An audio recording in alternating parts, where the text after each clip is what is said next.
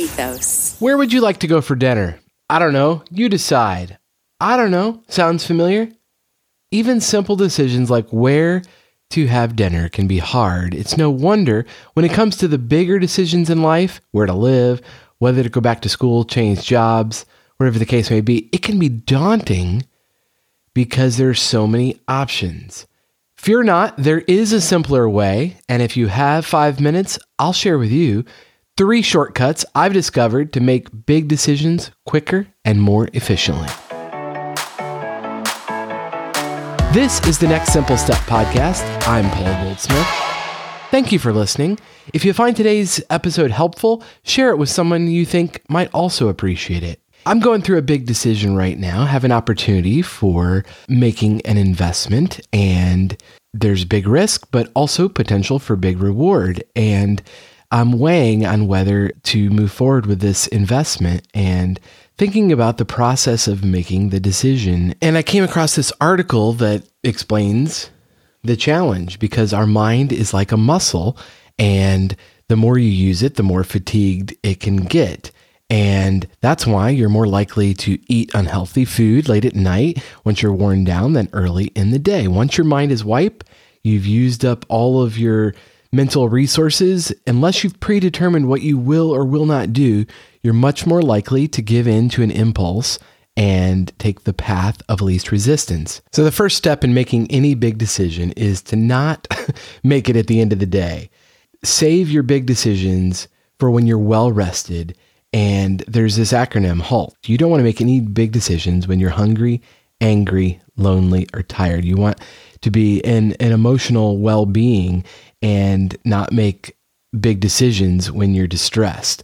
And so that's the first thing. Want to make those big decisions first thing in the morning with a clear mind. And if somebody ever requires you to give an answer right there in the moment, the answer is no. You want to have a clear mind when making big decisions. And then the second step really is to outline what success looks like. What's the ultimate goal? What are you trying to accomplish? Because there's a lot of different ways to get to the same destination. But first, you have to be clear about what success looks like and doesn't look like. Because oftentimes we're just doing things because others expect us, or that's just what we thought we ought to do, but really haven't checked in with ourselves.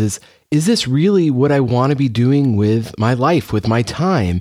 Will this create a better future for me? Will this help me to be the person I want to be a year from now, 5 years from now? At the end of my life, will I be happy I made this decision, or will I regret that I made that decision? I think it's very clarifying to make sure that you are checking in with yourself to stress the importance if you take the action versus if you don't. Are you going to be okay with that? First step is have a clear mind, be well rested, well fed, emotionally good place to make a decision. The second step is to clarify what has to be true for you to make the decision and future cast to decide if in the future, will you more likely be happy that you made the decision or not? And then the third step is to set a deadline for making a decision, because we all can get paralysis by analysis. And that's where the source of so much angst and anxiety and resentment come from, because kind of wish that we hope we had this opportunity, but we're not sure, not ready to pull the trigger, and the right perfect time never comes. Here's the deal. The sooner you make the decision, the more you will have peace, because once you've decided, then you have to live with the decision. I really think setting a deadline for making a decision is clarifying. And I've heard somebody say, if you don't know how to choose between 2 options, to flip a coin, and in whichever side of the coin that you're hoping for, just go ahead and do that thing. Because ultimately, you know in your gut what you want to do. Is just setting a hard deadline for making those decisions really can be clarifying. And of course, you get to that point and you can set a new goal. That'll give you a new set of choices, because most decisions in our life are not permanent. There are very few decisions, maybe getting married being one. There are very few decisions that we can't change our minds later. So really evaluate, is this a permanent decision, or is this something I'm going to try for a season and see if I am happy with the results? And if not, I'll try something else. Because I think too oftentimes we catastrophize every decision. And what I've learned is there's no way to predict the future. So you make the decisions with the information you have today. And a year from now, you'll have new information. So you may choose to make a different decision. We all have agency to choose, and that's a beautiful part of being alive and being in a free country, that we have freedom that we ought to use and not live by default, letting others make decisions for you. You get to decide.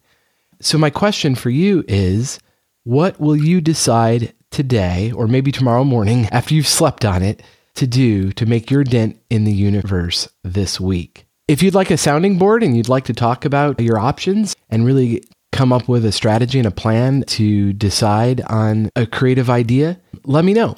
I'd be happy to help. My number is 559-574-3210, or you can reach out on Twitter or Instagram.